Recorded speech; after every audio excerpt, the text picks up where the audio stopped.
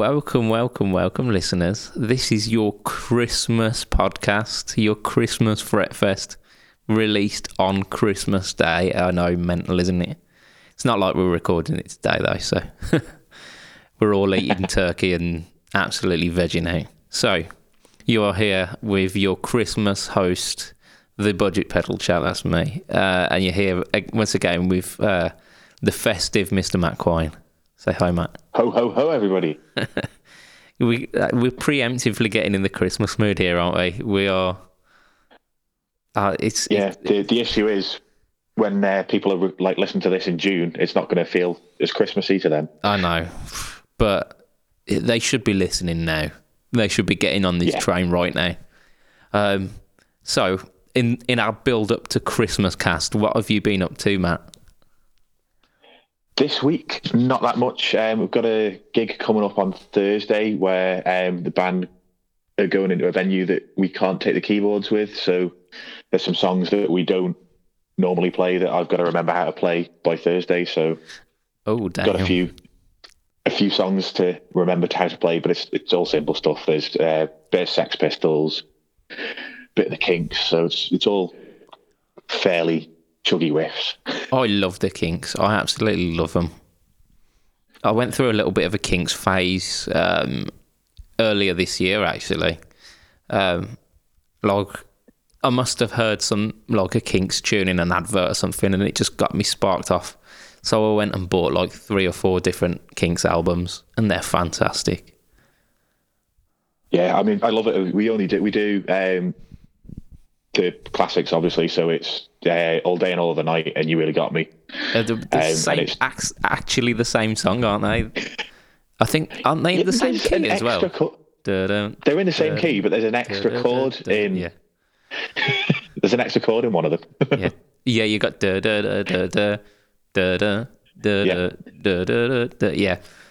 But yeah, there's not a great deal in it, is there? No, and the solo is pretty much identical. Yeah. Our who was it? It's is it Ray Davis? No, it's Dave Davis, isn't it? It's the brother. I can't remember. Yeah, Ray's the singer. Ray's the right. He's the face of the band, isn't he? The giant big face. He has got a big face. Ray Davis. But no, he's. I love the Kinks. Absolutely love them. So yeah, have you? They've always been a band. Yeah, they've always been a band that I've been a big fan of. And like I say, when we have to throw an extra few songs in there because we haven't got much time to practice, things like that, and the Sex Pistols are fairly easy to throw in because we've all played them in other bands at some point in our lives. Yeah. They are quite. I mean, they're just kind of soaked in the popular culture of Britain, aren't they? Yeah. Like the songs that you'll know and you don't know why you know them. Yeah, they've just been there forever. Yeah. I'm sure there was one on an advert a couple of years back, and I was like, oh, I know that tune. I love that tune. Who is it? And it turned out to be the Kinks. I think it was one of the ones off Village Green Preservation Society. Trying to think now. But yeah, I love the Kinks. Absolutely love them. I've kind of sidetracked us already, haven't I? 5 minutes of just talking about the Kinks. So what have I been up to this week? I've been a busy young boy, haven't I?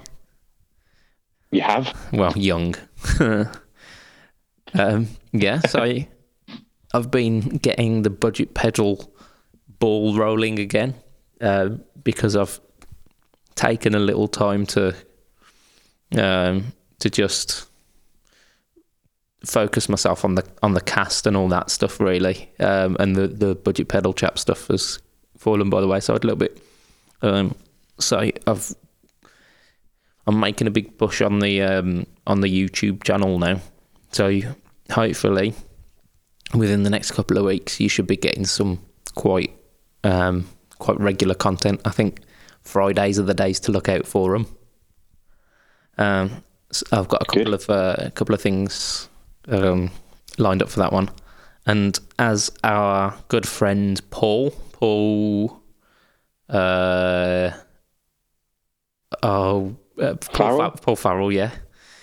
He expertly spotted on my Instagram that one of them involves the TC Mojo, which is What a surprise! I know it's a real surprise. I thought if I'm gonna do some YouTube content, I best stick with what I know to start off with,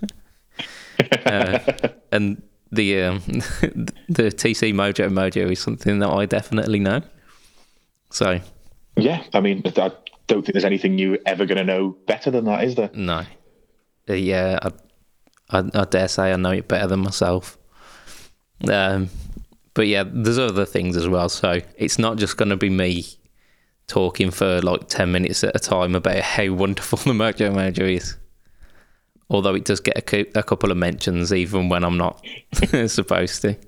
But hey ho, it's a wonderful pedal. Go and buy one. Go buy me one as well. Just buy loads. You've got 3. What could you possibly do with a 4th? Stack it somewhere. I don't know. You'd run them concurrently. Have like a kind of a dual setup and have two, like one Mojo going into one Mojo going into the other. So the possibilities are endless. Okay. Yeah. And speaking of doing some videos this week, our good friend Mr. Andrew Ferris, the Guitar Geek, he posted up a video challenge on his YouTube this week, and that video challenge was a little guitar competition, and he was after people playing over a Christmassy backing track, weren't he? He was. And I accepted that challenge, and I've played something over the top of the backing track. You'll get to see it. It's out on the 23rd, so it'll be out by the time this podcast airs. It had me on the edge of my seat. I think if you watch the video, you can see how I am like nervous and I'm actually sat on the edge of a seat as well, which is quite brilliant. So yeah, I can't wait to watch this. I'm really excited for it now. Yeah, the competition prize is some kind of guitar pedal, and I don't really care, to be honest. If I do end up winning it because my my video is just hilarious, I'll probably do something on my channel where someone else gets to win it as well. But sounds like a good plan. Yeah. By now it's too late for you to enter the competition, so sorry guys. But you might be able to enter mine. We'll see. But that's all I'm saying about that one. So yeah, I've done that. But I've been looking forward to the new year as well, haven't I, Matt? I've been setting myself a New Year's resolution. A New Year's target. Yeah. So I thought I'm gonna get better at guitar this year. I'm not gonna just say it. I'm gonna actually get better at guitar. And so the challenge that I've set myself, I'm a really, really, really big Thin Lizzy fan. I absolutely adore the band, like even from their early rubbish stuff as well. I actually like some all the way through to the crazy metal in the later days, the Thunder and Lightning stuff. Anyway, there's one Thin Lizzy song which I've been meaning to learn for many, many years. In fact, when I was at university, I asked the guitar teacher there how to play it, and he just went, because it gives you a load of confidence. Yeah, it's a tough one. It's the song Rosendub, a rock legend, aka Black Rose, the title track of the Black Rose album. It's probably about 8 minutes worth of just Irish guitar licks. I learnt recently that a lot of them they're traditional traditional Irish tunes. So like jigs and reels and traditional Irish folk tunes that have been kind of reworked to fit on the guitar. Anyway, the middle section is absolutely bonkers. It's it kind of doubles the speed of the song, and it's just a full-on jig for probably about a good minute and a half of just Gary Moore at his finest. So yeah, that's my challenge for the year. It is now officially recorded, and I will probably not. Yeah, I'm not going to edit this bit out. Probably. Depends how brave I feel. But yeah, so that's my challenge. Thousands of people that are going to be saying this time next year, where's your cover? Why isn't it on your YouTube channel yet? Yeah. By that point, I'll go into hiding. So it's all or nothing, isn't it? But somebody's going to say Blackra. Yeah. And you're just going to sit there and rock backwards and forwards, smiling. No more, please. No more. So yeah, it's my challenge for the year. I figure even if I try and I still don't get it, I'm gonna become a better guitarist. I think the aim pretty much is to sort my picking technique out, because my picking is not very good. It's not very good at all, man. I rely very heavily on my left hand carrying the weight of the the guitar play. Fair enough. I'm quite the opposite. Give me a pick on my fingers and I'm fine, but if I drop a plectrum, I can't make noise with my left hand and I can't make noise with my right hand, and I panic until I reach for the microphone stand where I've got picks either taped to it or in a microphone in a clip holder. Oh, I some many years ago, Ibanez were doing this kind of. It was like a sticky strip you stick on the top of your guitar that you can stick picks to. I bought one for me and I bought one for my friend as well, and we never used them, not once. It's still in the packet, sat in my old bedroom at my mum's house. This is the one reason I regret not having a Strat anymore, is because a Strat pickup, if you loosen off the screws at the top, you can slide picks in the top of the scratch plate. Yeah. And then if you drop, you can just stick your finger on it, pull it out, and keep playing. Whereas now I have to reach for the microphone stand because my scratch plate on the Cabrinita is not big enough. Well, 2018 is going to be the year that you rediscover the Strat, isn't it, Matt? Because we figured out what the problem was. We figured out that you were dialing it in all wrong. So we're gonna make that a reality. I've got to pay off the Les Paul first. Yes, yeah. Oh, so that's still going on then, because I know Andrew his Les Paul standard fell through, didn't it? It did, and I'm not picking up the same. I'm not getting the blue one anymore. However, he has found another 90s studio. One of his mates, was selling it. Oh, wicked! And he messaged me and he was like, "If you want, I'll pick this up. You can buy it off me, and I'll do my thing to it." Nice. So I said yes, of course. Yeah, he works magic, doesn't he? He does work magic. Yeah, so it'll get the Guitar Geek treatment. I think he's getting it in January, and then I'll get it whenever he's finished doing his magic. Yeah, so hopefully we'll get to see that on YouTube as well. For those who don't follow Andrew's channel, The Guitar Geek at YouTube, honestly do. He's one of the only people in this world who I will watch a 10-minute video of him just sanding a guitar, because he makes it so entertaining and so kind of, he draws you in with it so much. You're emotionally invested in this project with him. So yeah, go watch that. That's our top pick of the festive season. Go watch. Definitely. Go watch Andrew. Go watch my YouTube channel as well. Go watch that. Don't know why I'm giving him all these free views. So because he's so good. Yeah, he's better than me. He puts a lot more time and effort in.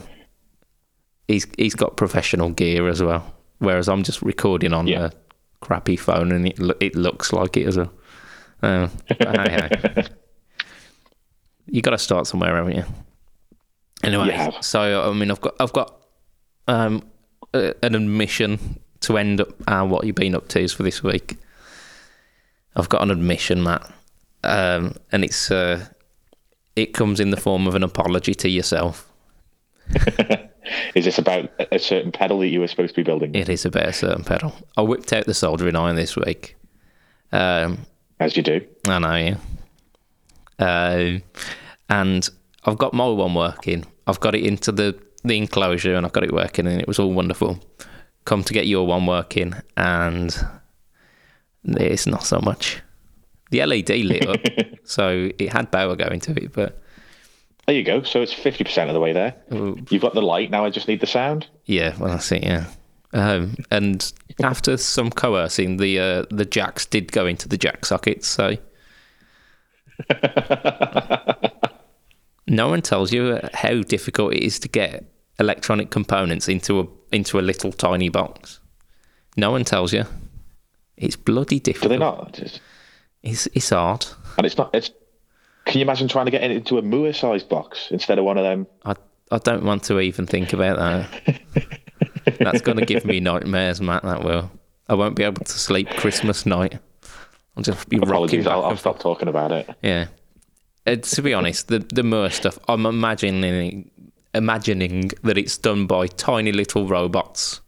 Not even full-size robots, tiny little robots that kind of work their way into the enclosures and spread some magic wands and some glitter, and I imagine that's how it works. I don't know. Ask your chap at the music shop that's local to you. He's sweet with Moore, isn't he? He is sweet with Moore, providing it's a pedal that was released 5 years ago. Hey, can knock them, but some of those pedals are good. Some of those pedals are good, but it would be nice to see something new for it. Yeah. What you need to do is you need to look at the guitar press from 5 years ago.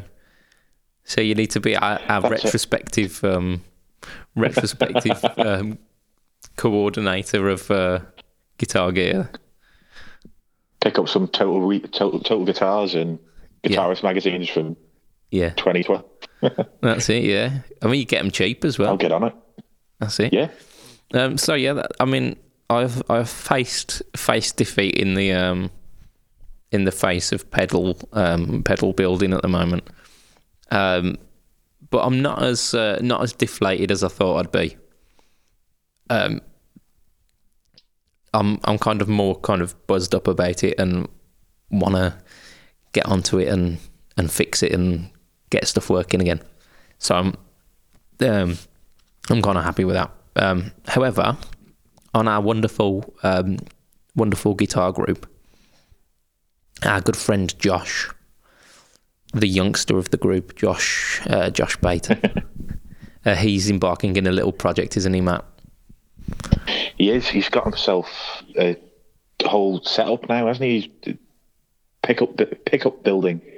He's bought magnets and spinners and counters, and I don't understand any of it, but he's making himself a single coil, and it seems to be going all right for him. Yeah. Well, you say that. Last night he attempted doing it and he broke the wire 3 times, and then kind of rage quit. I missed that. I was a little bit inebriated last night, so I missed whatever was going on. You were, weren't you? It was your Christmas party last night, wasn't it, Matt? It was, and it wasn't supposed to be a free bar for the whole night, but if you managed to pick up tokens off other people, it was a free bar for the whole night. Nice. So, that was fun, especially this morning, going back into work. Yeah, we got an admission of gratitude and of love from you last night, didn't we, Matt? Yeah, I have no recollection of even picking my phone up. It's all right. We've got some proof. We've got some proof there. Yeah. Yeah. So, for our listeners, our good friend made a little bit of a fool of himself. In a nice way. He just he let us know all how much he loved us, and he loved being part of our our guitar community, which is lovely. And then I spelled some words wrong. Oh yeah, you definitely did. You definitely did. But let's not dwell on that. This is the season of festive spirit, isn't it? And you imbibed in a fair amount of festive spirit last night. I certainly did. So I missed something from Josh saying he's no longer enjoying his pickup winding, because last I saw he was on 1,000 winds of his first pickup and it was going well. Indeed, you are correct, Matthew. It's not necessarily that he was that it's not going well. It's just that he's a little disheartened by the process, because he managed to break the very, very thin wire a couple of times when winding.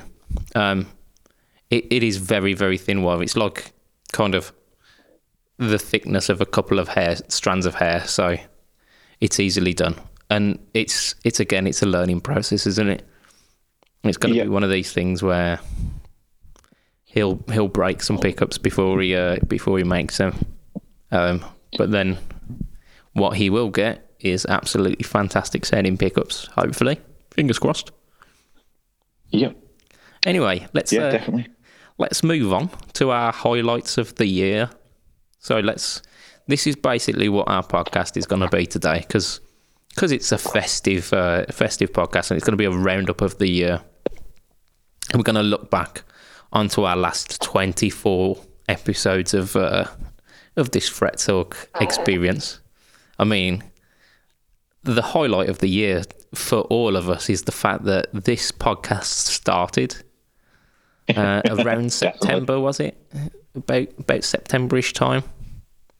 Well, surely it was 24 weeks ago. Well, no, because we did like 5 at the start, didn't we? Yeah, we started with like a big splurge just to kind of get it out there, because we'd done some tests and kind of checked the viability of it all, and but our brainchild of a guitar talking podcast, which has never been done before at all.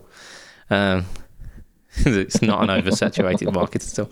That has come to fruition, and we've got 25 episodes now to show of it, which is like almost half of a year. It is. Which, that's pretty cool. So 25.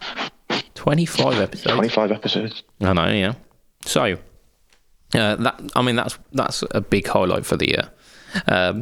But I was kind of having a flick through our last episodes, and picking up on things that we've mentioned a couple of times, and some stories that just kind of resounded with us. So, Gibson. Hey. The company, I mean, if you love them or loathe them, you can't get away from them this year. They have been making headlines. They're a bit like the Miley Cyrus of guitar companies at the moment, aren't they? It's like any publicity is worth it. Yeah. So they've had their ups and their downs, and this isn't going to be a podcast where we start slagging them off. But we will. Hopefully. We'll talk about what's happened this year and kind of our thoughts about it. So, you can't mention Gibson without thinking about financial troubles this year. No.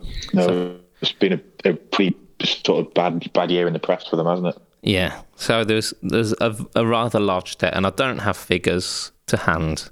If you want to know figures, go back to our old episodes and listen to them. But lots and lots of money. So much so that they're selling off their Memphis plant, was it? Yeah. Yes, it was. So Memphis factory, so yeah. Moving to somewhere a bit smaller. Yeah. And is the Memphis factory the one that also has like the museum as well attached to it? I don't know them that well enough. I can't remember, to be honest with you. I've seen videos of the museum, but I couldn't tell you where it is. Yeah. So that doesn't sound too good, does it?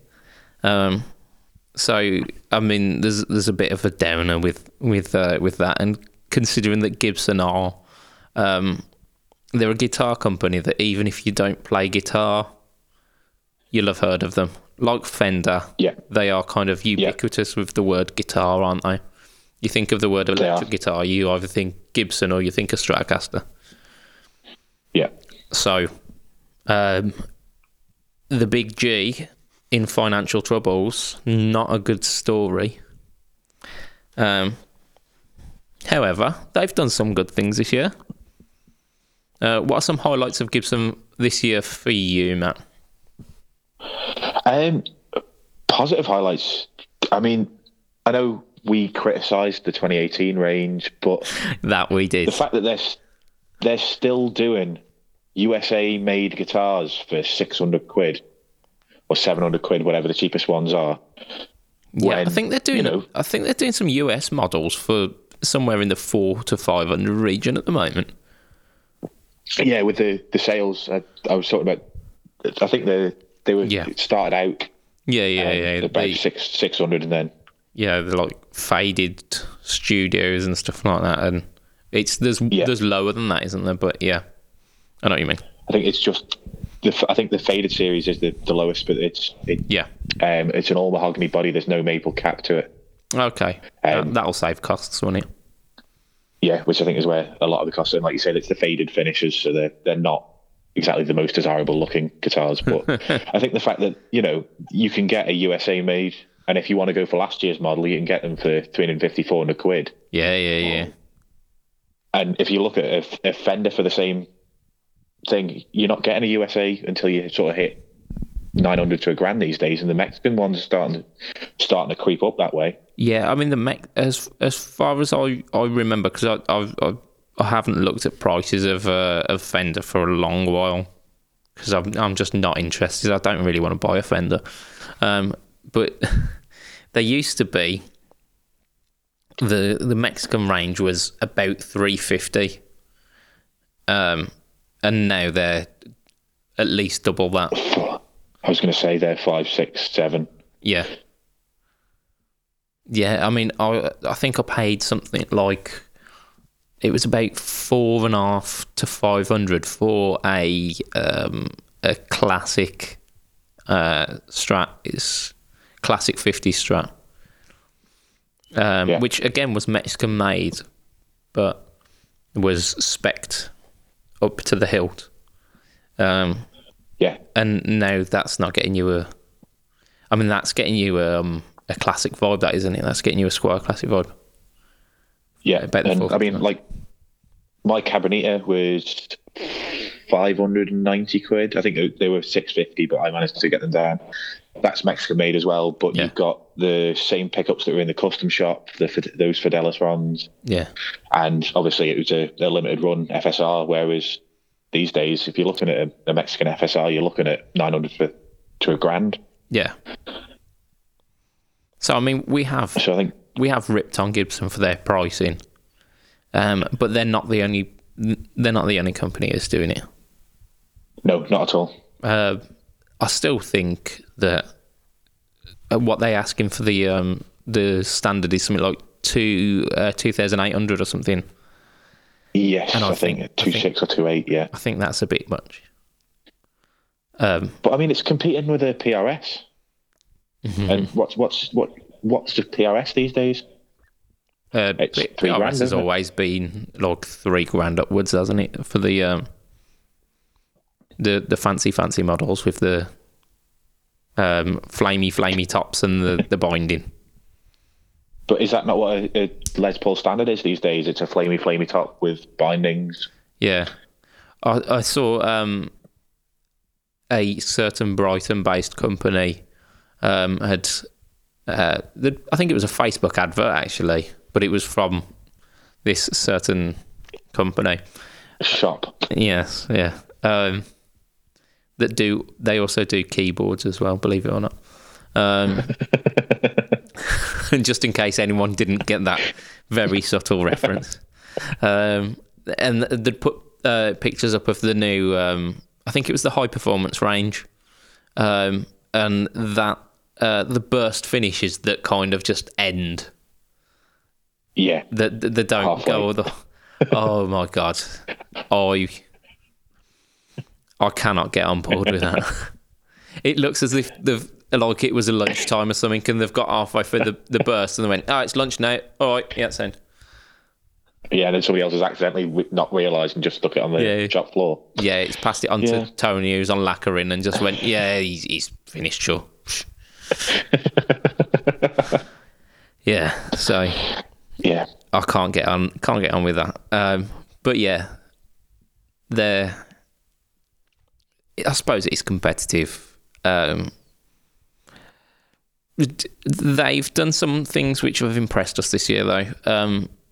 The double cut,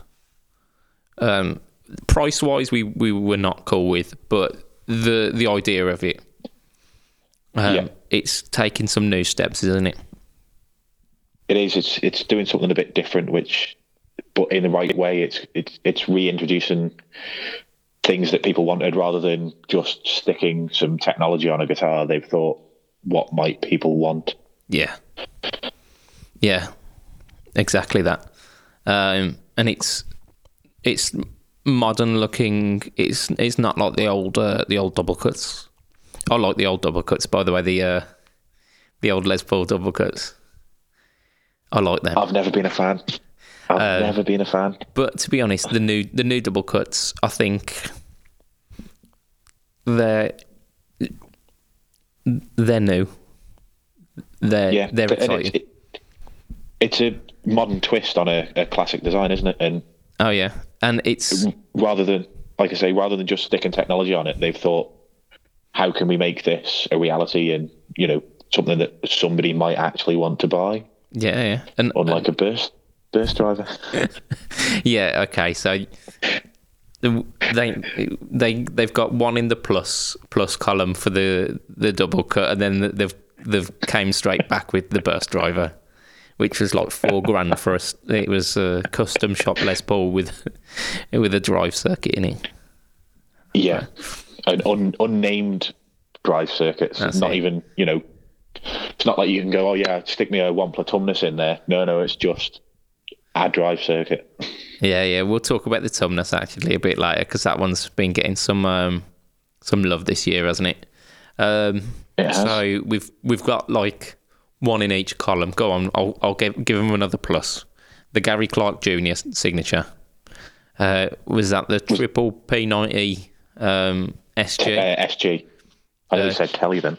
Yeah, Telly, yeah, the good old Gibson Telly. Three P90s. Does it have a Bigsby as well, or is it? I don't think so. I always associate Gary Clark Jr. with Bigsby's, so let's say it's got Maybe one. It does. Let's just say it has, because why not? It's Christmas. And it was sensibly priced as well, wasn't it? It was like 1,200 quid. It was less than that. I think it was just about the grand mark, wasn't it?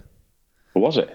But even so, if it was 1,200, it's an SG with 3 P90s.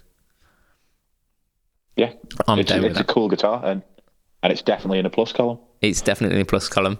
Do you want to go in the negative column again? Should we go for like the 350 slash signatures? Yep, we will. So I've got the Anaconda Burst Les Paul, which you had in was it like three or four different versions? Like you had ones with signatures on them, which it was 1,500 quid for his signature, wasn't it? Yeah, something like that. So yeah, Anaconda Burst. To be fair, it did look pretty wicked, but it's for Slash collectors. Green. I liked it. Yeah. I thought it was pretty cool.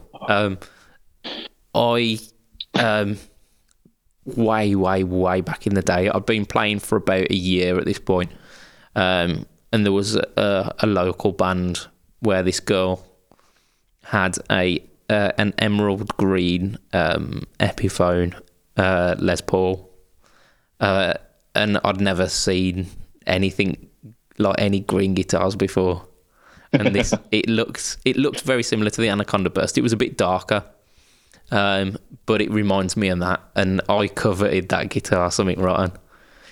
So I've got a fond nostalgia for this slash Anaconda Burst. But am I That's fair paying like 5-6 grand for it? Am I bollocks? No. No. I'll buy an Epi Les Paul, go down home base, get some green paint. I'll do it myself. I'm sure I can forge Slash's signature on it as well. It'd be close enough. Sharpie, yeah. I was going to say, there's no way I'm paying 1,500 quid for somebody to sign me guitar unless it's bloody, I don't know, Jesus come back from the dead. Yeah, I was going to say Freddie's doing it as well. I wouldn't even pay God 1,500 to sign my guitar. But there's not only that. Slash did also he had a Firebird signature in 2 different colours, like a white-ish and like a grey kind of. Yeah, I don't think I've ever seen Slash play a Firebird in my life. So I don't think he probably knew what a Firebird was until they said, "Come and sign a few of these so that we can stick an extra 800 quid on the price tag." That's it. Yeah, yeah. They've got some in the Gibson shed. They go, "Oh, we've got these Firebirds, they're not selling." Slash, come here. We've tried putting an Epiphone on the headstock and Joe Bonamassa's name on it. It hasn't worked. Yeah. We'll scrub that out. We'll put Gibson on it, and you come and sign it. That's it. Put another pickup in it. And that ties in with him becoming a global brand ambassador, doesn't it? Whatever one of them is. Yeah, I think that's the first and last we ever heard of that, weren't it?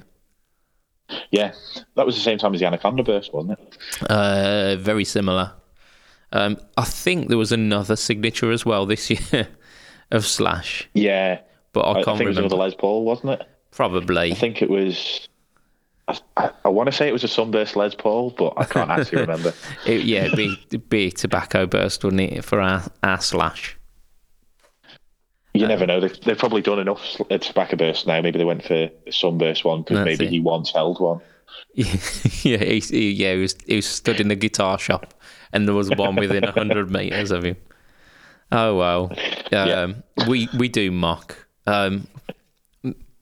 This is one that I didn't actually have written down on my piece of paper, but our bloke from Mastodon, he's quite. Oh yes, the very scathing review. Yeah. What was his name now? Kelleher. Kelleher was the. Yes, it is. Yeah, Bill Kelleher.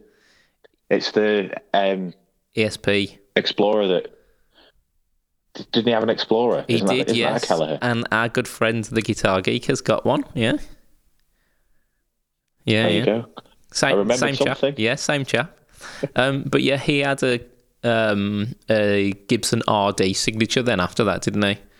And he's now moved to ESP because apparently Gibson weren't treating him very nicely. But they can treat Slash wonderfully. Person. Yeah. So I don't know. We'll leave it there. I think we've.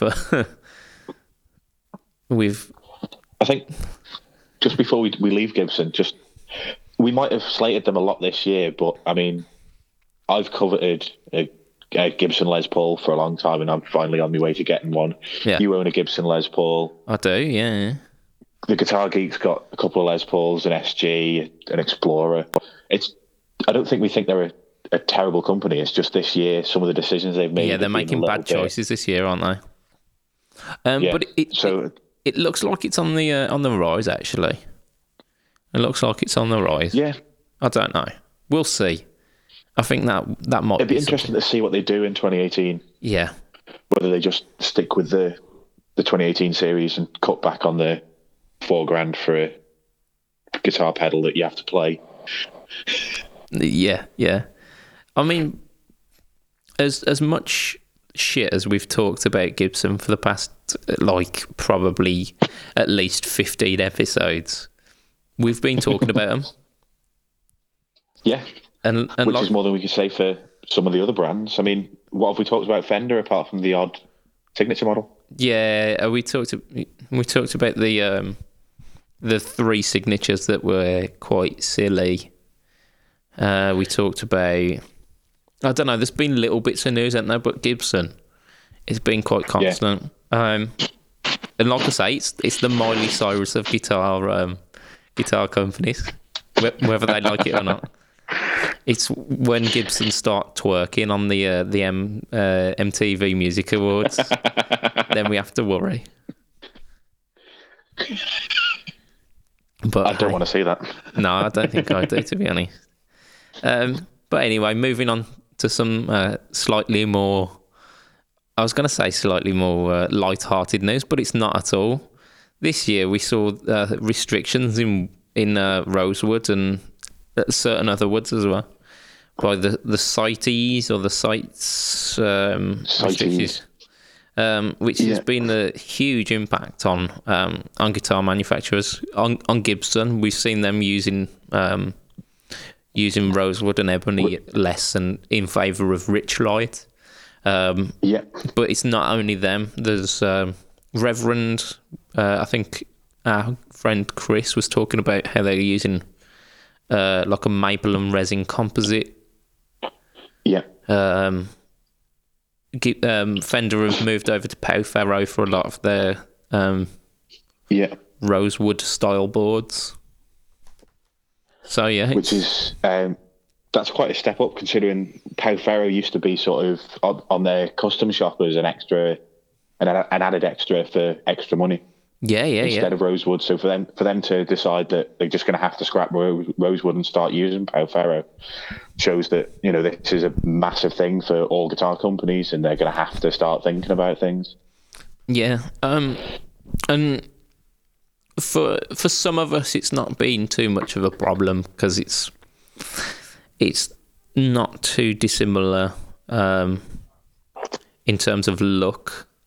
But for some of us, especially Chris Wilson, who's appeared on our podcast quite a few times, he absolutely despises the look of Pau Ferro, and he's not the only one.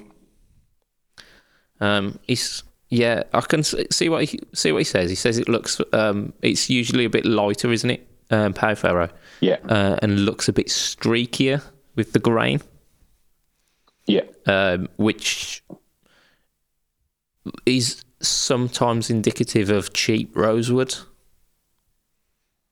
So but I don't know if it's something that we get used to. Then it's something we get used to, isn't it?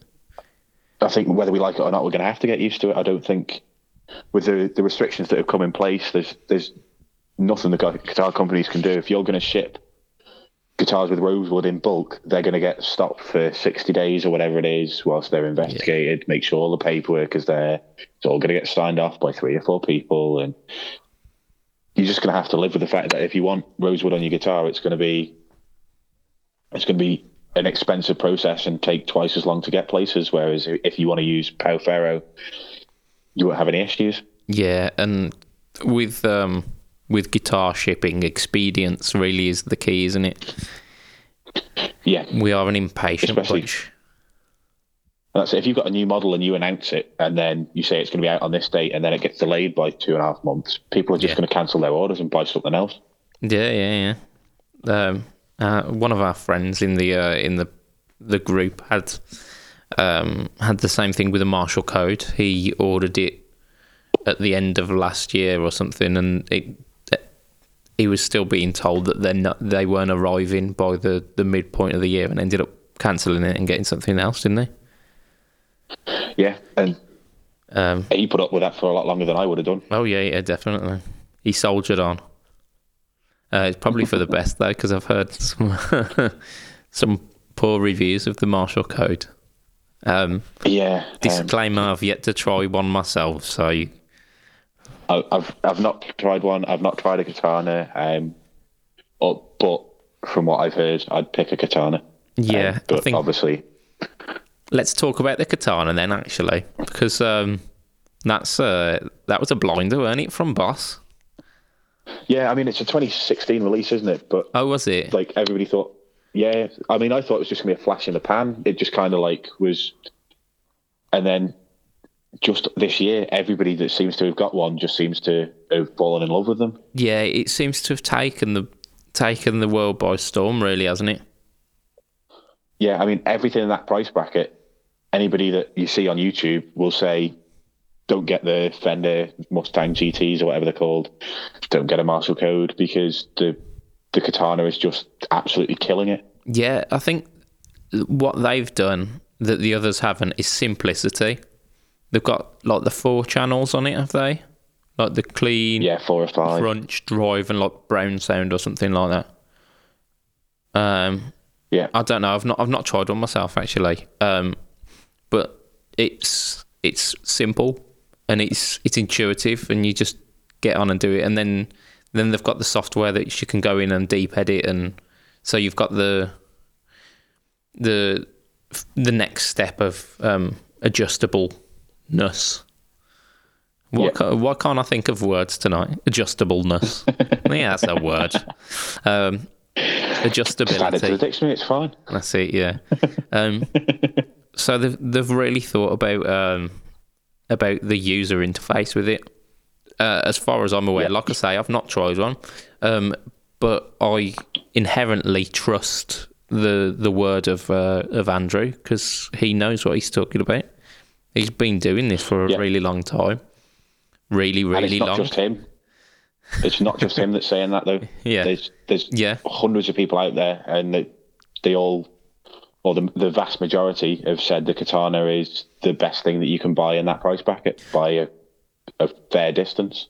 Not only that, I was on one of these guitar sales forums the other day, and some chap was like talking about wanting a guitar amp that was relatively affordable.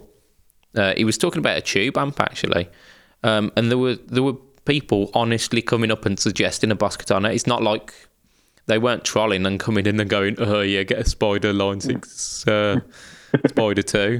They were genuinely going, actually, for the money, get the Katana. It's relatively cheap, and you can gig it, and it takes pedals as well. Yeah. So it's an amazing thing, and like you say, everybody just seems to be enamoured with them. Yeah, and I'm absolutely hating it. I am really hating it. I'm not a fan of Boss at all, but I cannot, with any right mind, slag this thing off, because it's getting good press. But Boss are not squeaky clean this year, are they? They've got some things that they've done wrong. Do the Gibson positive and negative channels, are we? Go on, we will. Are we throwing one in the bad side? Go on. What do you reckon, Matt? I reckon, I don't know, maybe like if you re-released maybe 2 or we'll go for 3 old pedals, stick them in a box and write a number on the box for like an anniversary or something. Yeah. And then instead of charging 40 quid for each pedal, charge 250 quid for each pedal, but you can't buy them individually, so you've got to pay 750 quid for it. If they would have charged like 100 quid per pedal, how even 150 quid a pedal, like at 450, I would have been mumbling and grumbling, but I wouldn't have said it was unfair. At 750, yeah, for 3 pedals, one of which is totally not usable. Yeah, well, it's not a pedal that you'd put on your wish list, is it? No, it's not a pedal that if you switched it on, you'd know exactly what it does straight away. Yeah, it's a strange one, but yeah, I mean, there's reason for it, and I know they're commemorating the heritage of the company, and it's for collectors, and it's not for us, but it's silly. It's really silly, isn't it? It's really silly. Yeah, and anybody who doesn't realise what we're talking about is them 3. Yeah, the traffic lights, traffic light box. I think they were kind of colloquially known as DS1, SP1, and So you got the DS, not the DS, SD one, isn't it? It's the overdrive. OD one, sorry. OD one. The OD one, which is the overdrive. You've got the Spectrum, which is like the notch SP1. filter, and then the is it the phaser? PH1? I don't know. Something like that. Probably. Probably. It shows how much we care about this. It really does, doesn't it? All I wanted to do is rant about it. Yeah. What they did release this year was the Katana Mini as well, which not quite as good as the Katana, but as far as like little amps go, your alternative to that before, we've got the Black Star Fly 3, which is supposed to be really good. But you've also got like the Marshall MS2, which it sounds like farts in a box. Yes, I believe we spoke about the fact that we both had Marshall MS2s that didn't last very long. No, they didn't. So yeah, the Katana's going to be a little bit more robust than that. And yeah, so I mean that's a thing. I know Chris is getting one of those, isn't he? He's getting the Katana Mini for his like nice little practice rig, so he can just plug it in and play at home. However, another one for the negative side, and I cannot remember for the life of me what they call it, but it was either under the Boss or the Roland name again. Did the 75 watt version of their 150 watt head that they released last year. The name escapes me, but solid state, 75 watts, and it was something like $1.5 grand. What? Yeah.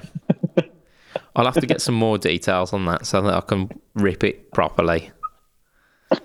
But you know, it doesn't make sense. It doesn't make sense. The same people who are making the Boss Katana and who are thinking about the user and thinking about their market just go, oh yeah, let's make $1.5 grand worth of solid state portable amp head. I don't understand. Like, if you know your market is, they've got the blues cubes that people are enjoying but aren't massively there. They seem to have calmed down a bit now. I've heard blues cubes being used really well. They do sound very good.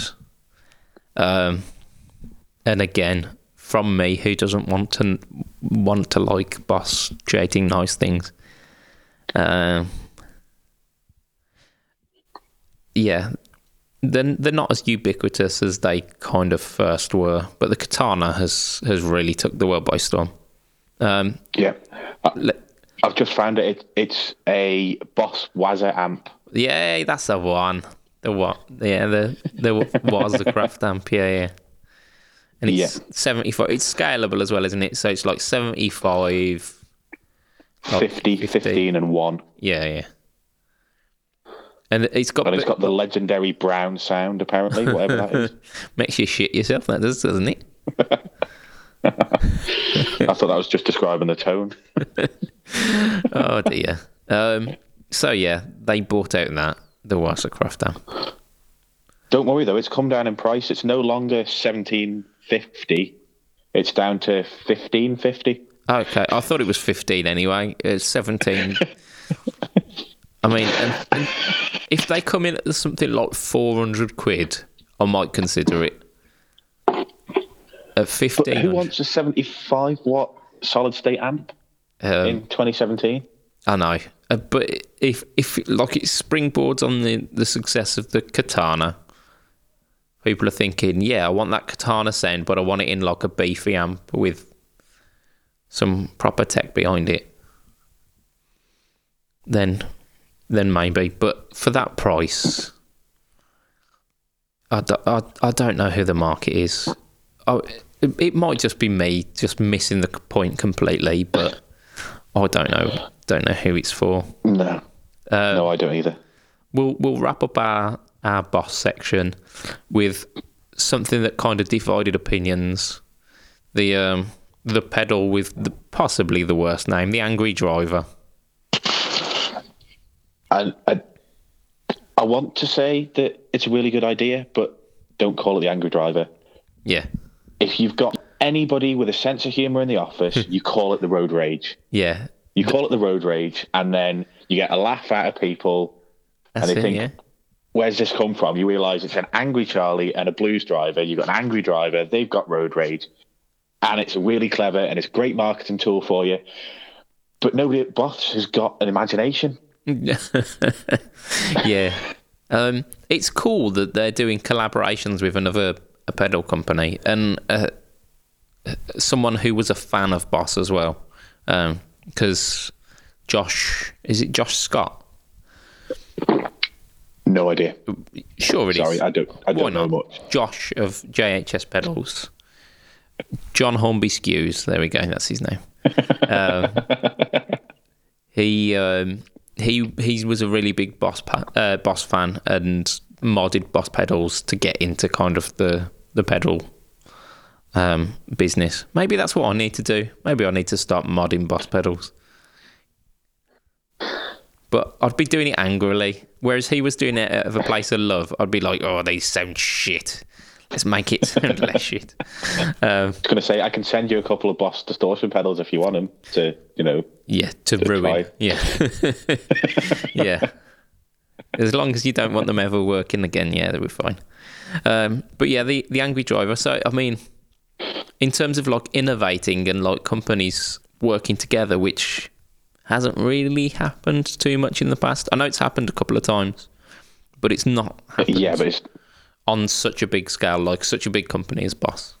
and it's not been like two massive pedals like the Angry Charlie, which is taken off massively Yeah. for JHS, and the Boss Blues Driver, which love them or hate them, everybody's heard of a Boss Blues Driver. Oh, yeah. I mean, my local PMT had a massive Boss Blues Driver that you walk into, and then it was their pedal section. It was wicked. Did they have more than 5 pedals in their pedal section? It did, yeah. I was a need lot to of go to Boss. this place. Yeah. But yeah, I mean, I'd heard of it. I'd seen a massive representation of the Boss Blues Driver. So yeah, two absolutely massive pedals, like one kind of pedal giant and one very much established up and coming pedal company teaming up to make the worst named pedal. But no, it's a cool idea. Did it work out? I don't know. I mean, I've not heard anybody talk about them since they've hit the shelves. I'll tell you who has talked about them. Our good friend Philippa from Denmark. Yeah. She got one, didn't she? She did, yeah. And I haven't seen the video about it. She released one recently where she did something with it. So that's probably worth checking out. But I think I need to try one. I think I'm not going to tear it apart until I've given it a good go.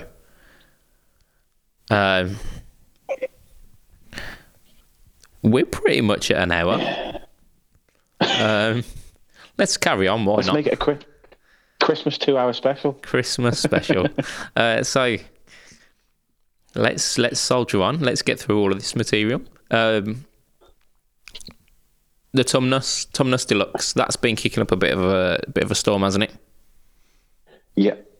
Now, I tried one of these when they were first released. Now, I've got to say that since I tried, the particular pedal that I tried was then sent back because it was in one of those that had a recall on them. It was whatever the serial numbers were. There were certain ones of them that had slight issues that Brian Wampler found out had issues and said, send me them back and I'll send you a new one. Yeah. Which is absolutely fantastic for a company to do that. Yeah, definitely. It just shows that they care about what their reputation is. They said it's not that they don't work; they just have something that's slightly different. Yeah. And it's not to Brian's standard, therefore send them back and get a new one. But the one that I tried, I wasn't any more impressed than I was with the mini Tumnus, the original one. Yeah. I don't see the point in having the buffer switch on the outside. I'm never ever going to decide that I want the buffer on for one song and off to the next song. Yeah. So, you know, okay, it's easier to hit the side of it than it is to take the whole thing apart, but it's also easy to accidentally hit the side of the pedal, depending on where it is. And I thought it sounded best with the bass and the mids left flat and using the treble control to... like the original anyway. Scope your sound. Yeah, so I was basically just using it like the original. And that toggle switch in the middle does a tiny bit, but not much. I think that might be part of the recall, to be honest. I think it might be worth you having a kind of second opinions on that one. The buffer switch on the sides. I defended last time, and I'm going to defend again. The man who makes the pedal, Brian Wampler. I listen to his podcast quite a lot. Believe it or not, I not only do a podcast, I listen to podcasts as well. His podcast usually drops the same day as ours as well. Does it? Yeah, it's a dilemma for me. That's it. Yeah, I don't know how he does it. I don't know how he stands up against us every week, but he does. Yeah, he talks about the way that he uses pedals, and he's very much a tweaker. He will like have one pedal board for one gig and then like completely switch it around for the next gig, and has known to kind of like switch pedals in and out in between sets. So in his mindset, having a buffer that's easily accessible is an invaluable tool. And I can see the way that he would use that. It's almost essential for him. But then why is it not on every single one of his pedals? Why is this a relatively new thing for Wampler? Pass. Let's get him on. Rather than fight him. Yeah, rather than fight him, we'll get him on. We'll join forces. It'll be sounds like a plan. Chasing fret tone talk. Okay, the name needs some work, but we'll get him on. So yeah, that's our talk about the Tumnus. They also released the Ethereal this year. I don't think it's made soundscapey one, isn't it? Yeah, it's not made many waves over here, really, has it? It's no, but it's not really aimed at. Yeah, it's P-dubsy in it. The rock guitar scene that we're in. No, yeah, it's as far as I know, it's very kind of soundscapey, very washy, very ambient. Good for your shoegazy type stuff. Good for your P-dubs, which we don't get over here a great deal. Or if we do, I'm completely ignorant to it, at least. Yeah, to be fair, I'm completely ignorant of most modern music, so we might have a massive scene that I've just missed. Yeah. I don't think we do. We're not a hugely religious country, are we? Not anymore, no.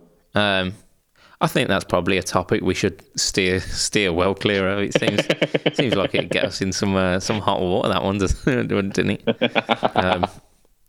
Everyone's allowed their own beliefs, and we're all very tolerant of that, and that's where we'll leave that particularly hot potato. But yeah, speaking of kind of spirituality and all that jazz, we've lost two. Not like lost them as in can't find them. We've lost two quite influential musicians this year. I think we mentioned both of them on podcasts. One of which was breaking news. We heard about Mr. Tom Petty as we were podcasting, didn't we? But yeah, that was one with Ollie, wasn't it? Yeah, so we've got Tom Petty and we've got Malcolm Young have left us this year. Two very influential musicians. I will put my hands up and admit that I am ignorant to Tom Petty's music quite a lot. I've heard certain things, but I know Malcolm Young's a lot better. Yeah, I'm the same. Although, to be fair, I just think about this. I've never actually played any AC/DC live. I've played a couple of Tom Petty songs. Oh, wicked. In bands, done Free Fallen, and I've done I can't even remember what the other ones are, but I did a few of them because one of the guitarists in one of my old bands was a big fan of Tom Petty. Yeah. So we did a couple of his, but I'm the same. I'm in the same boat. I'm a massive AC/DC fan, and Malcolm Young was obviously a bigger influence on my playing than Tom Petty was. But both is definitely a sad loss this year. I mean, no dates because you're rocking some Gretsch style pickups in your the Cabernet. Yeah. So I've got a hollow body or a semi-hollow with Filtertrons, which is basically the Malcolm Young signature, just in a slightly different shape. That's it. His signature. What was it? Was it a Duo Jet? Yeah, so it's a Duo Jet. So it's like the small body with the two round horns. Yeah, two cuts. Yeah. I know the guitar pretty well, but it started off red, didn't it? It started off with a kind of a cherry finish, and then he stripped it back. And it started off with 2 pickups and 4 controls. I thought it had 3 pickups, didn't it have? Or maybe it was 3 pickups. Has it got a hole in the middle as well? Yeah. And now it's I believe so, yeah. But yeah. And it ended up with just a neck pickup and a volume control, and that was it. And all the other electrics were ripped out. And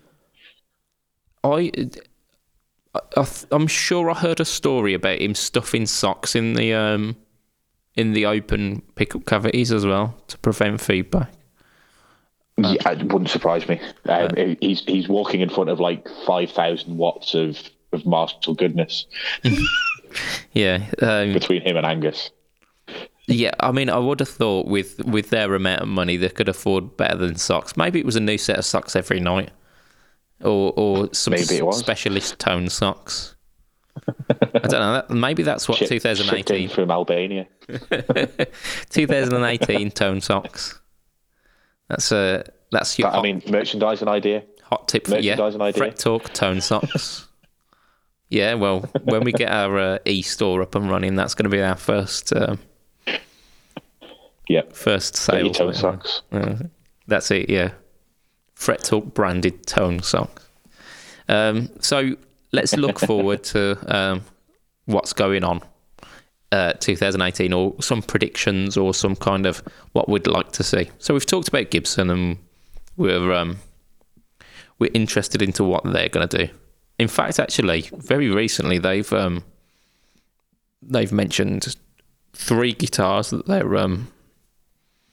they're releasing in 2018 that's coming up in their 2018 catalogue.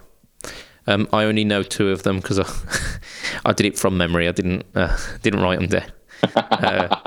But they're doing a kind of an altered shape double cut Les Paul Jr. Yeah. So they had TV yellow, I think, with a torque pick guard, which stick a torque guard on anything and you're mine. So that got my vote. On the double cut as well, actually, the Gibson logo was the old script logo. I didn't notice that. Which it's a classy touch. It's a classy touch. But also the RD is being released as a standard. The really dopey guitar. Really dopey, yeah. Real dicks. I don't like it. It just looks like somebody's melted a Firebird. It looks like a sad jazz master, doesn't it? Yeah, a very sad jazz master. It's been out in the sun too long. That's it, melted. Yeah, a jazz master that was made out of some kind of like vinyl, and now it's not looking good. But yeah, not a fan. Like I say, Bill Kelleher had one. I'm What sure was it was Lee Marlier. Lee Marlier had the RD. he did. I'm The sure. guy from Yes, yeah. Bring Me the Horizon, is it? yeah. See, we're down with the kids. We are down with the kids. Don't ask me to mention any Bring Me the Horizon songs. I've played a Bring Me the Horizon song.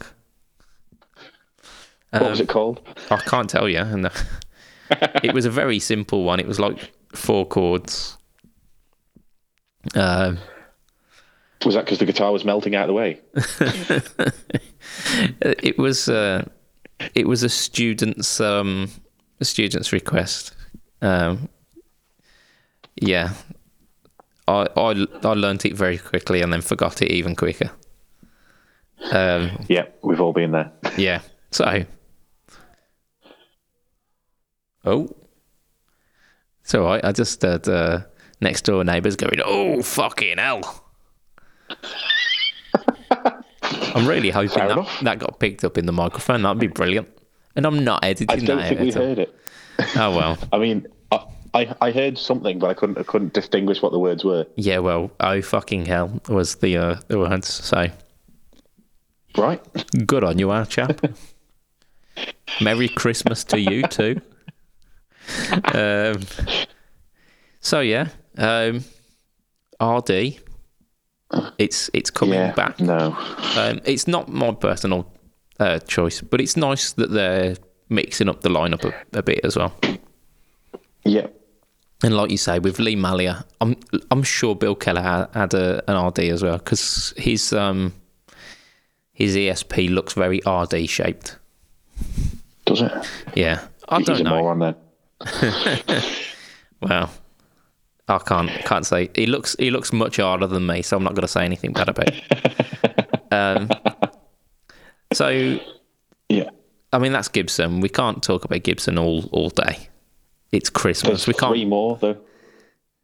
There's not just those 2. They're bringing back the Elite series and they're putting 3 guitars in it. And so what there's a Les Paul with a Bigsby that's in Silver Burst. Oh, you've ruined it at the last minute. Yeah, yeah. It tickles some people's fancy, doesn't it? The Silver Burst. I quite like a Silver Burst done right, but it's at least it doesn't stop halfway round. Yeah, that'd just be stupid. Wouldn't it? It's a full burst. Yeah, so there's that. There's an Explorer Elite, which just looks like a black Explorer with gold hardware, which looks pretty cool to me. Yeah, White scratch plate. It's your standard, and that's Explorer Classic. That is. Yeah, and there's one other guitar in the Elite series that I can't remember what it is. It'll either be an it's a Firebird. Oh, is it? But again, yeah, I don't know what marks the Elite series out from anything else. Apparently, it's the re-release of the Elite, but I don't know what a Gibson I Elite assume is. it's more expensive. But That's a guess. It might be different pickups. I don't know. I'm just speculating. How about? Sorry, let's leave Gibson alone. Just we can't talk about them all on Christmas Day and get everyone depressed. We're a jolly team. Let's get the Christmas spirit back. Pedal market. What's your predictions for next year? Because this year there wasn't really a trend, was there? The last couple of years there was the Klon thing, and then the kind of Dumble-esque pedals came along. And then this year was just kind of anything and everything. Yeah. Well, there was quite a few delays, weren't there? I mean, the it's not the analog delay. That's the Joyo version. The MXR Carbon Copy Deluxe. Yeah, that came out. Yeah. The Flashback 2. The blue one. Yeah, Flashback. No, the other one. I can't remember who makes it. The one. Don't look at me. I'm not the delay guy. You're the delay guy. Yeah. To be honest, as long as there's flashbacks out, I'm happy. So yeah, I'd say it like last year or this current year, because we're still in 2007, was it was a delay year. No, we're 2017, not 2007. That's it. Yeah. I think you've lost 10 years there. Oh, sorry. Yeah. Damn. That was it. All went by in a flash. Yeah. I suppose there have been a lot of delay pedals this year, haven't there? They have. What are you thinking for the pedal market in general? What are you thinking might be the trend? I'm not so sure that there is going to be. I think there's going to be a lot of people just trying to go. I need to make something that competes with certain. I think TC have kind of sewn up that 120, 150 quid market so well that if somebody doesn't break in there soon, they're going to have 70 or 80% market share. Those line of pedals are absolutely fantastic. I know you've got a load of them. I have. I've only got the Hall of Fame. I've got flashback minis and all sorts of mini. So I think I've got 3 or 4 of them mini pedals. But yeah. To be fair, I need to get a delay pedal. Not all of mine have been the full size. I've got the Corona Mini. Is that a beer? Yeah, it's disappointing. The standard size Corona is only 330ml, so it'd be oh, that'd be horrible. So a 125ml bottle, is it? Yeah, yeah. They call it the Corona One Chug.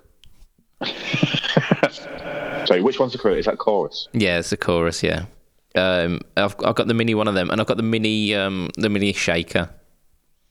It's the Univibe. It's vibrato. Right, okay. It's all the same to me. It's possibly the most fun pedal that I've ever played. That is, I really like the shaker. I don't think I need the full sized one. I think the mini one's fine. Because you just set it and it's just silliness. It's just silliness. It puts a smile on your face. Yeah, it does. It makes me think of like the late 60s. So right, like okay. if you're playing anything like Cream or anything like that, just whack that on, and it gets you in a happy place. I think I could probably do with the Corona full size, to be honest. There's some tone prints on there that I like. The CF, the LCF, I think it's called. One of TC's old pedals. They do a tone print for each of those, and the chorus sounds wicked. But there's also like a flange mode on it, which is brilliant as well. So yeah, I think I could do with the bigger chorus. But I'm in no great need. Sorry, what were we talking about? The pedal market. Pedal market in 2018. 2018. Going forward. Yeah, and I said that, like I say, TC have got that 120, 150 pound market kind of. Yeah, sewn up, haven't they?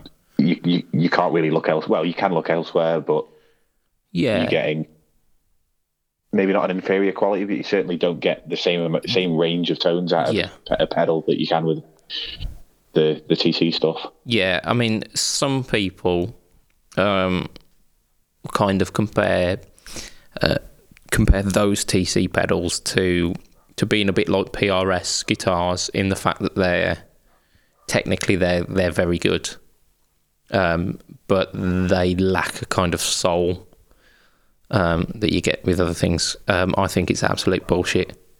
Yeah, like I say, I'm a fan as well, so you're not going to get me to agree to that. No, my TC board is one which I crave versatility and crave good quality sounds, and every time they deliver, every time. Yeah. But enough of praising TC for their older pedals, their budget line seems to have kicked off quite a bit as well. Yeah, and I think again, once they start competing in that market, it's kicked Moore on. Moore is starting to look at some of those pedals that they've had around for 4 or 5 years now, and do different things with those again. So I think we'll see a lot more of that in 2018. Yeah. 2018. Oh, it's coming. It's coming soon. It's scary. I know. What I'm thinking, I'm seeing a lot of companies throwing their hat into this this modelling ring. You've got Moore have done it. You've got this head rush thing that's been released quite recently. The Helix has been out a while. Kemper's been out a while. Axe Effects has been out a while. It might be a case where you see a couple more companies throwing their hat in the ring for that. Maybe Hoto. Yeah, or Joyo as well. Yeah, maybe they're getting involved with that. Who knows? But yeah, I'm thinking modelling's gonna be a big thing. Maybe some more kind of digital controlled analog pedals, because we saw. I think that. Yeah, we saw that with the Brothers. We saw that with the Strymon Riverside and is it the Sunset or something like that? Yeah. So the 2 drive pedals. Yeah. Although I've not seen them kicking up much of a fuss. I saw one on the shelf in GAC when I was in there in November that looked like it hadn't actually come out of the display cabinet. Yeah. I think that probably sums the lifespan of that up, doesn't it? Yeah, I mean, I know why you're saying it, but I just don't think as soon as you start putting digital elements into an analog pedal, it's going to take things away. I mean, for people like Chris who use the ES8, probably a brilliant idea if you can control it with MIDI and get 5 or 6 different sounds out of the same pedal. Yeah. In principle, that sounds great, but I don't think there's anybody that's actually managed to do it well yet. No. So maybe that's where headway is going to be made in the pedal market. Yeah, and if somebody cracks that, that'll fly off the shelves, because ES8s and ES5s and MS3s are popping up all over the place. Yeah, they are. I mean, they're almost on everyone's boards, aren't they? Yeah, I mean, if I could afford to throw whatever it is at an ES8, I'd definitely get one. Yeah, my God, they're expensive, aren't they? Yeah, they're like 800 quid, I think. Or 700 quid. Bloody hell. Yeah, even the MS3's 400 quid. Is it? Yeah. Otherwise, I'd had one. Better off just buying a a katana. Just buy one of them. Buy the footboard. You're sorted. Oh, do you think the katana will make my pedals go in a different order? Yeah, sure. Why not? If I just drop it on it. Yeah. So that's what we're kind of thinking about the pedal market. How about any brands that you're looking forward to? I want to see what Electro Harmonix do, because they just bring out different things that nobody ever thinks about. They're one of the few companies that innovate. I mean, I know you think it's a terrible name, but I think the DHX Blurst is just something that nobody else has ever thought about before, and it's a Simpsons reference. I mean, how much better? How much better can you get? Yeah, it was the best of times. It was the blurst of times. Yeah, it's quality. Yeah. Speaking of VHX, though, kind of September, October-ish time, if I remember rightly. In fact, it was a bit later than that, actually. Green Russian, just out of nowhere. Yeah. That was wicked. That was it. No advertising at all. Nobody was any the wiser until it dropped. Yeah, but I think it worked, didn't it? Because it was... Yeah.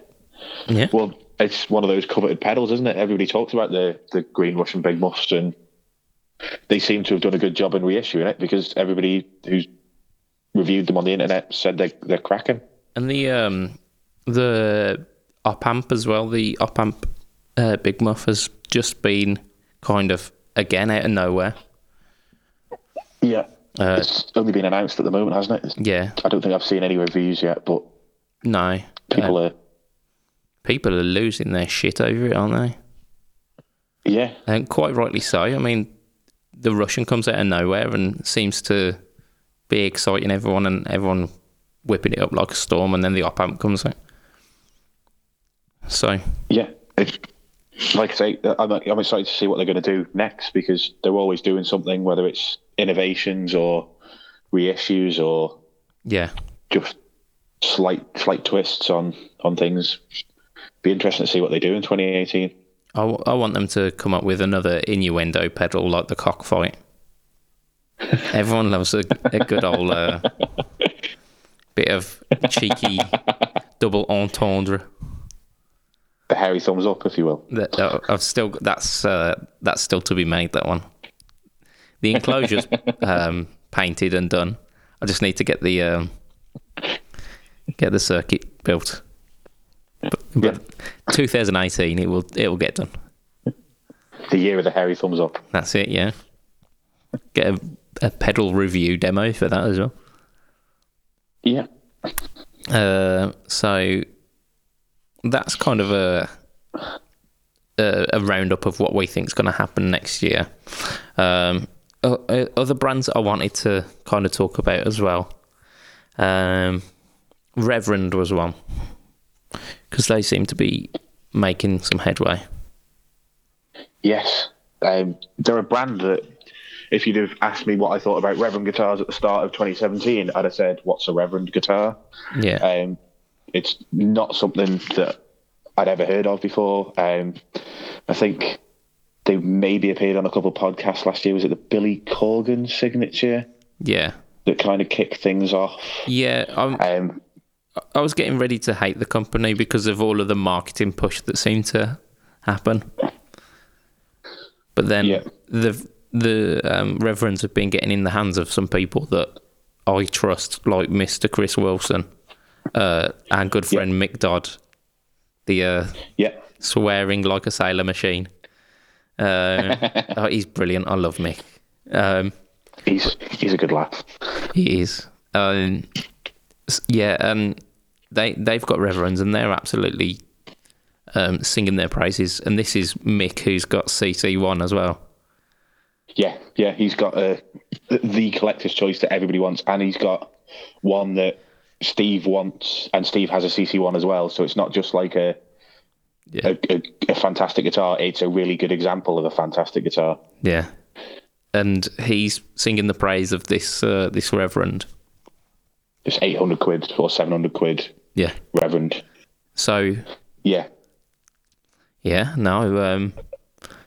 They've got to be doing something right. Another company as well, Yamaha. Yeah, Yamaha. Yeah, with their RevStar series. Yeah, they just seem to be coming out of nowhere again. Because I mean they've always been known in the budget market for the Pacifica, and that's been like a constant over the entire time that we've been playing guitar, at least. And it's constant and it's a quality, but it's not exciting. No. And then they've been known for these like really high end, the SGs and whatnot, and not really much else. But recently, the RevStars have kind of bridged that gap, and they look wicked. They do. They look so cool. Yeah. I managed to get my hands on a couple of them in GAC when I was over in November, and they play really well as well. Yeah. Like I think I actually preferred the lower end. I think I played one that was about 400 quid and one that was about 700 quid. Yeah. And I preferred the 400 quid one. I just had a bit of a chunkier neck, which is obviously we keep talking about the fact that I've got a weird fetish for chunky necks. It's a strange one. But yeah. But different strokes for different folks, isn't it? It's just Different strokes. Yeah. Again, Mick's got a Yamaha Webstar.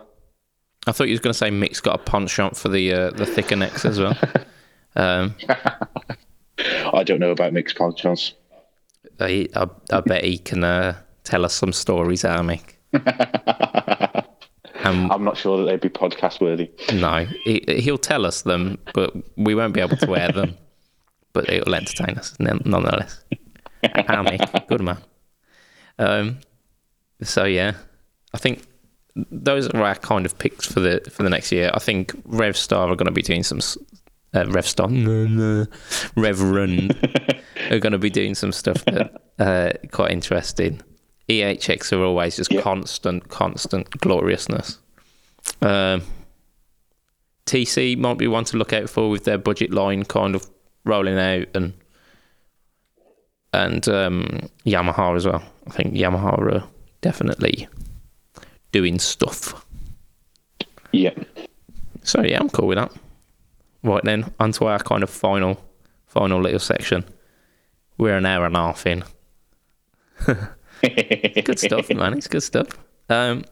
Christmas Day extravaganza. Hey, yeah, extra long. So what's been our favourite gear of the year? Oh, am I allowed to say that? Gear of the year. Yeah, why not? I don't see any guitar stuff of the annum. There we go. We've got our own brand now. So what's your favourite thing that you've bought this year? Give me a couple. Yeah, give me a couple. I'll go in. I'll start with the best piece of gear that I've bought this year, and it's a really close call. But the Analog Man Chorus Mini. Okay. And I'll make a confession now. I don't like Chorus. I'm not a big fan of Chorus. Yeah. In fact, I'd go so far as to say I hated Chorus. Those are strong words, Matt. But I'm playing a band that plays eight. I was going to say, is this going to be another like delay versus reverb?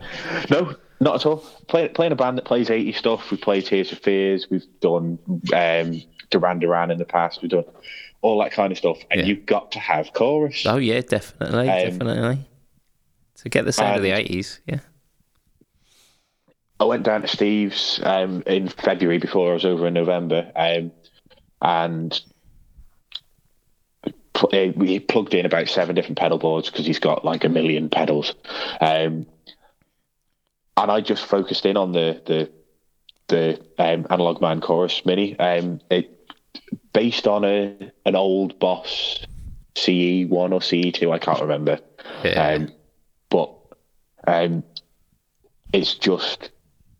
It doesn't have any of the issues that the Boss has. It doesn't have the loud hissing. It doesn't have any of the rubbish that goes with it. It just and you can set it subtly. It's not a chorus where you put it on and it makes your guitar sound like a horrible chorus. I can't sing a horrible chorus noise, but you know horrible drench. Yeah, that kind of weird throbbiness. I was told that the hissing of Boss pedals was character and that I should just deal with that. It's all part of the charm. No, I don't want to have to fight with hissing.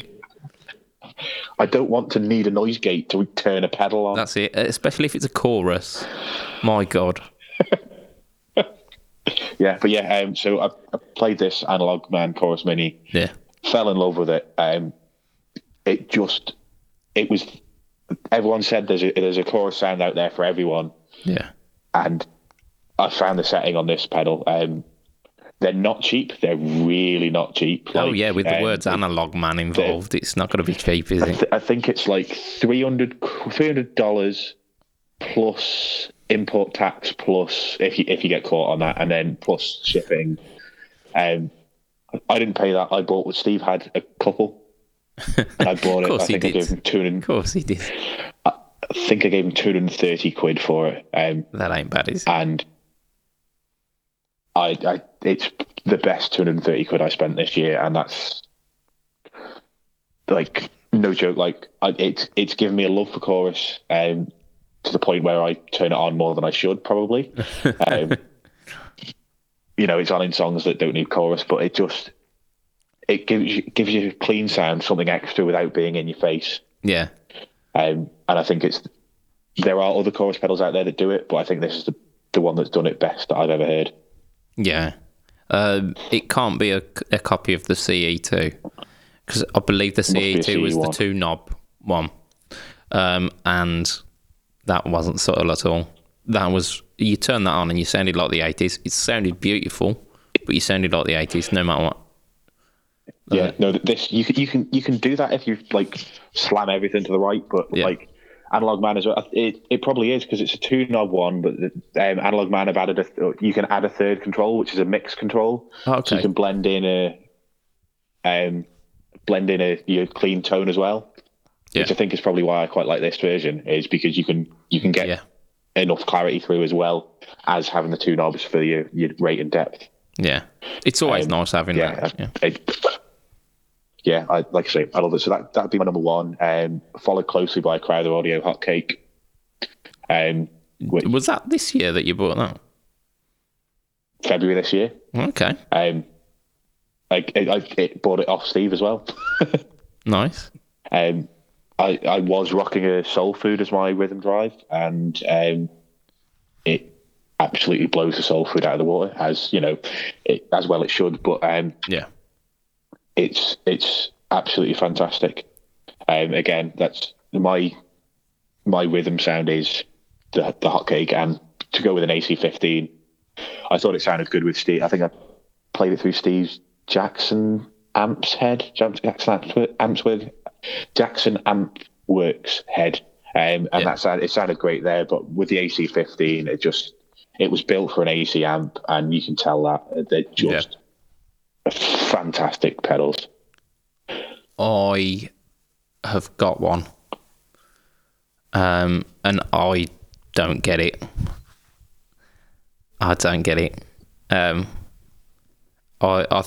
I might need to adjust my the way that I set it, so I might need to get some pointers on that one. Start with everything at 12 o'clock. Everything at 12 o'clock. Take your presence down to about 11 if it's getting a bit brittle, and then just adjust the volume. My problem with it was that there wasn't enough clarity in it throughout the presence spectrum. I weren't getting any brittleness behind it. I was just getting fluffiness. Really? Yeah. Really? I wonder if it just doesn't like. Is that in front of your Black Star? Yeah, I think I've only used it at home at the moment. I've yet to have it in front of my HT40. So is that just in front of the HT5 that you've got? Yeah, but it's generally quite a bright sounding amp anyway. It's not like overly bright, but it's not. It doesn't lack brightness. It's not dark at all. I don't know. I will experiment more because it's a bloody expensive pedal. And I need to get the best out of it, or sell it. One of the two. Well, let me know if you're selling it, because I ought to have a spare, because it's just on permanently at this point. Yeah. How about your not Shoreline Gold but still gold Streamliner? The Gold Dust Gretsch. Yeah, the Gold Dust Gretsch will come in third at the moment, only for the fact that the other two I've had for 10 months and have sort of gone onto the board as soon as I got back and not left the board since. And I've fallen in love with the Streamliner again. I've spoken about it on every cast for like the last 4 or 5 casts at this point, and I just love it. It's absolutely fantastic. I still don't understand how they can make a hollow body guitar that plays as well as that does for less than 400 quid. Or I think mine was 425 because I got a bloody Bigsby on it. I think everyone who's listening to this cast will know that you were turning your head to look at that guitar every time you were saying that. because I can't not. What? I You just mentioned like, it. through the microphone. I won't even try and edit it out. I don't even know how I would, to be honest. But I'm just leaving it. It's gonna be funny. Yeah. So it's really hard to remember what I've actually bought this year. I think I bought the Variax this year, and that's pretty cool. Yeah. I had the Fireman bought for me, which again was pretty cool. I bought I think I've bought 2 Mojo Mojos this year, so without, I think that's a bit of a cop out answer though, isn't it? That's a bit of a cop out. Bearing in mind you already had one. Yeah, it's nothing new. The Adverse Effects Honeybee, I bought that this year. I bought that in January maybe, or it might have been later than that. But that's been on my board since, because it pairs really well with the Mojo. I use the Mojo pretty much as my standard drive tone, and then if I need a bit more gain, I put on the Honeybee, and it doesn't colour it too much. It's almost quite transparent.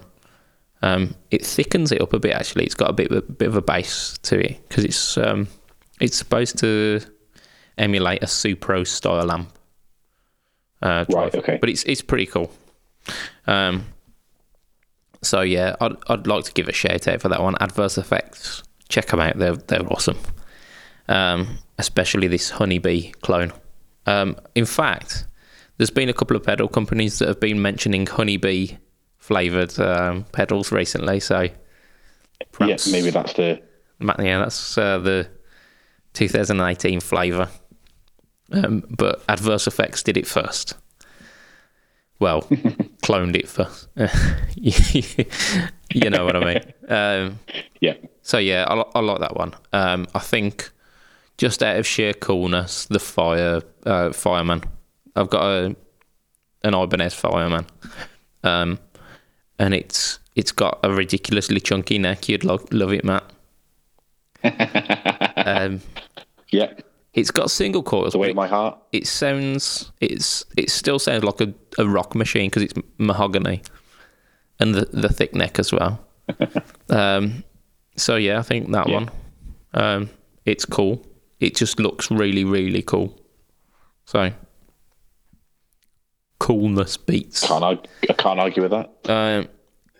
An honourable mention. I got I modified a guitar this year with it's an ESP LTD TE202, like as a backup for my main instrument. But it's the one with the humbucker in the neck, and this is the one that now has 2 telly pickups where the humbucker should be. That is possibly the coolest thing I've ever done to a guitar. So that's got my honourable mention. Is there anything that was that's been shared in our group that you've been particularly fond of this year? Steve's had a fair few things. Obviously, I managed to go down and try some more of that out, but the Friedman Mini Shirley combo, the 20 watt 1 with 10 for some reason rather than a 1 with 12, but it still sounds monster when you plug it in. It's just, that's, if Marshall stopped pissing around with the code and the rest of the bloody shit that they're releasing at the moment and just did a 20 watt head that sounded like a Marshall, like Friedman does, sounds like what a Marshall's supposed to sound like, everybody would be raving over them again. But that Friedman Mini Shirley was an absolute cracking amplifier. And the company Exotic that do the pedals. The one that we got confused about last week. Yeah, the SP and the SL and the sexy penis. And the sexy penis compressor. It's not a boost. It's, No. it's the EP that's the boost, isn't it? Or is Yeah. so yeah. The engorged penis yeah. is the boost. The sexy penis is the compressor. If you ever need to remember it, that's how you remember it. Okay. Yeah. Okay. So they've started making guitars. I don't know whether they've only just started making them this year, but certainly the one Steve had was a 2017 model. Yeah. And it was the one that they, instead of, it's got a baked maple neck and they've oiled it. And they won't tell us what they've oiled it with, but it feels amazing. The tears of unicorns. I mean, it wouldn't surprise me if it was the tears of unicorns, because it feels like nothing else. Like they've got really oily tears.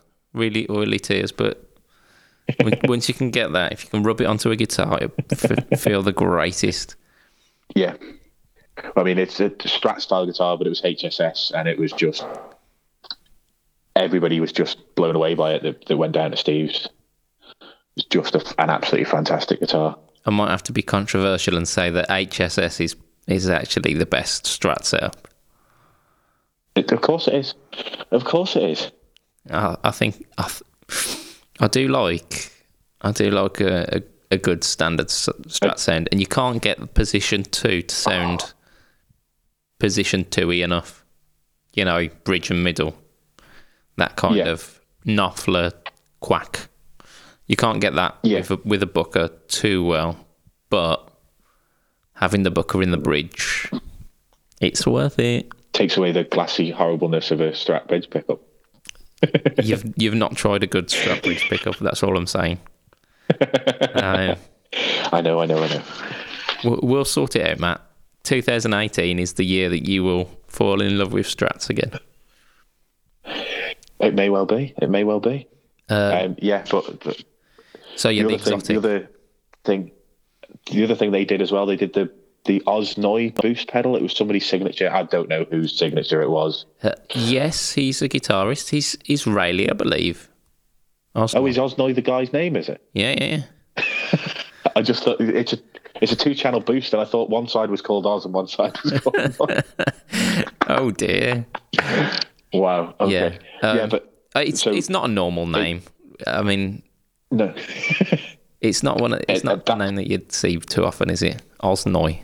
Not at all. So yeah, I can understand. But yeah, I tried that pedal, and it's got, I think the left hand side is the cleanest boost you will ever hear in your life. Like, you put the gain up to 12 or whatever, put the gain up as far as it goes, and it's just extra volume and nothing else. It gives you more of that guitar and that amp. It doesn't colour it at all. It's just absolutely phenomenal. And then you've got the other side, which just gives a little bit of extra grit to the sound as well. And then you can run them both at the same time to get extra again. And it's just, I'm not a boost pedal person, but that was just if you were, amazing. it'd be that boost pedal. Yeah, I mean, if I had like 400 quid to drop on a pedal or whatever it is, I don't think it's 400 quid, but yeah, it's not going to be cheap. It's a signature pedal. It's exotic as well. So yeah, but whatever it was, like that for me was the best pedal I tried that weekend, and I tried a fair few. Yeah, I can't believe you thought Osnoy was the name of the pedal. Well, it is the name of the pedal. Yeah, I suppose it is. Yeah. What have I liked this year that people have bought? Chris's Rocker 30. Is it a 32? He's only just recently bought that, and I think that's pretty cool. Yeah, he fell in love with that at Pete at Fretfest. He spent a good 40 minutes just in a room playing Queen licks through Rocker 32. Who would have thought? And it sounded great. Chris playing Queen licks. What else have I liked? I liked our good friend, the Guitar Geek. He managed to pick up a semi-hollow with harmonica inlays.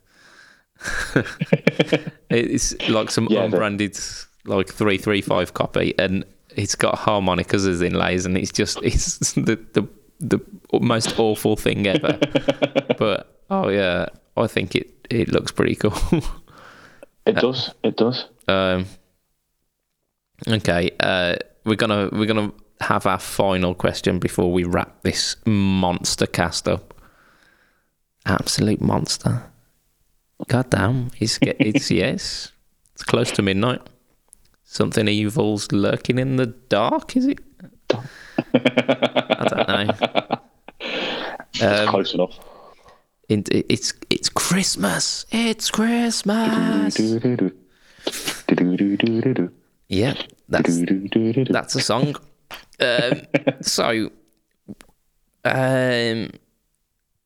What's our wish list of the stuff that was released this year that we haven't bought but are coveting?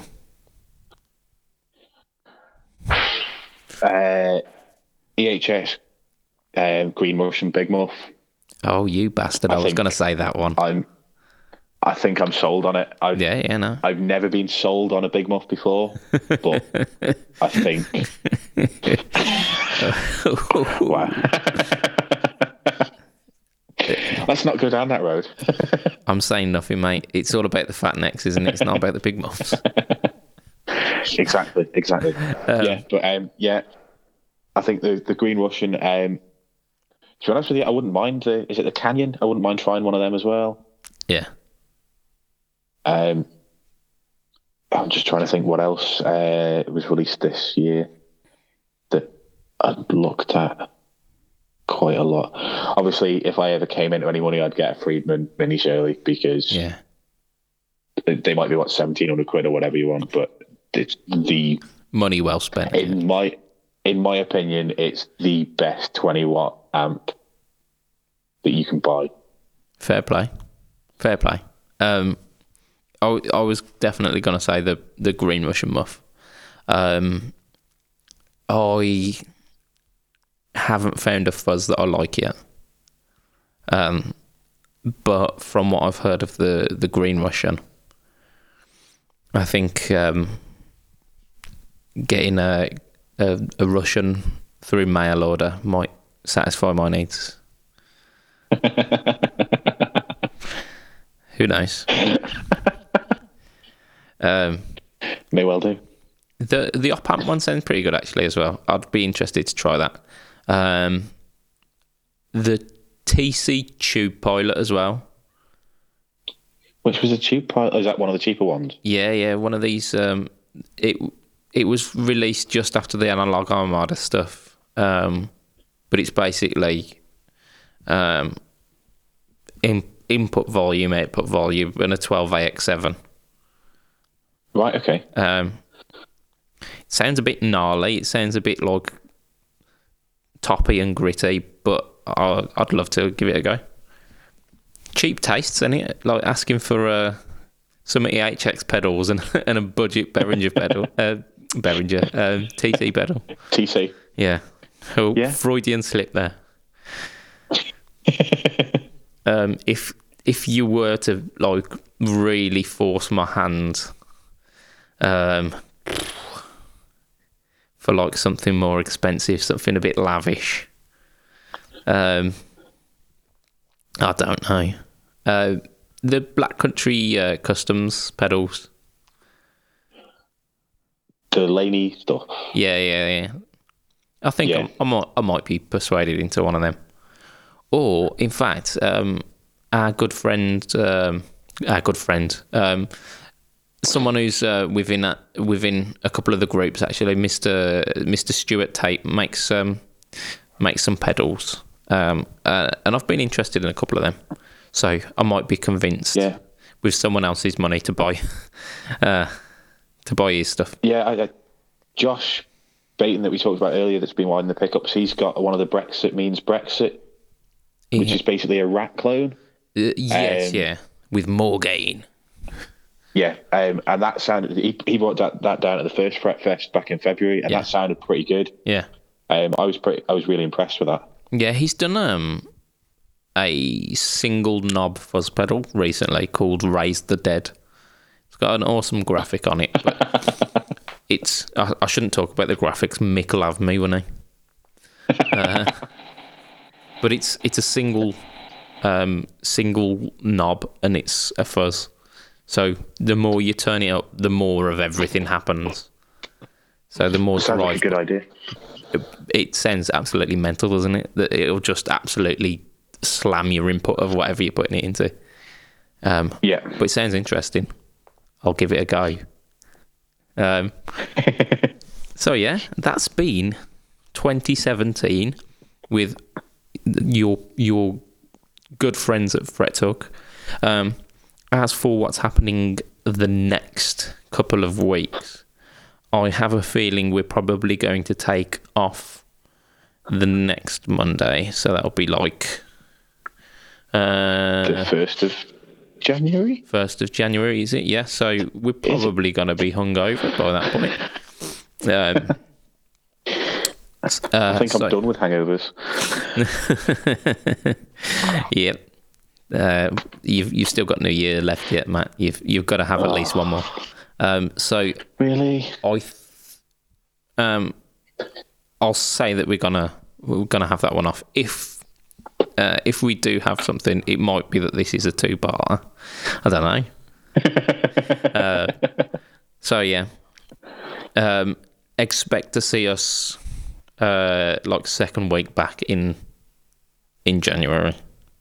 If we're back before that, we're back before that. Yeah. What do I do at the end of a podcast? I've forgotten. We are 2 hours deep. Go on, Matt. You can do it for this one. It's Christmas. Go on. Right. Okay. If you've enjoyed the cast, please leave a 5-star review on the podcast catcher of your choice, whether that be iTunes, Stitcher, or Acast. You can catch the Budget Pedal Chap at facebook.com/budgetpedalchap, instagram.com/budgetpedalchap, or on YouTube search for Budget Pedal Chap. Bang on. You can catch me at either in the podcast group, which is facebook.com/FretTalkPodcast. You can see my band at facebook.com/switchiom. And have a fantastic Christmas period for everybody. You're an absolute pro, Matt. You've done it better than I would. So we might let you do that again, because that was very good. So yeah, from myself, from the absolute consummate professional, Matt Quine, this will be happy Christmas and good night. Good night. Good night. It's Christmas. Calm down, Noddy. All right. Oh.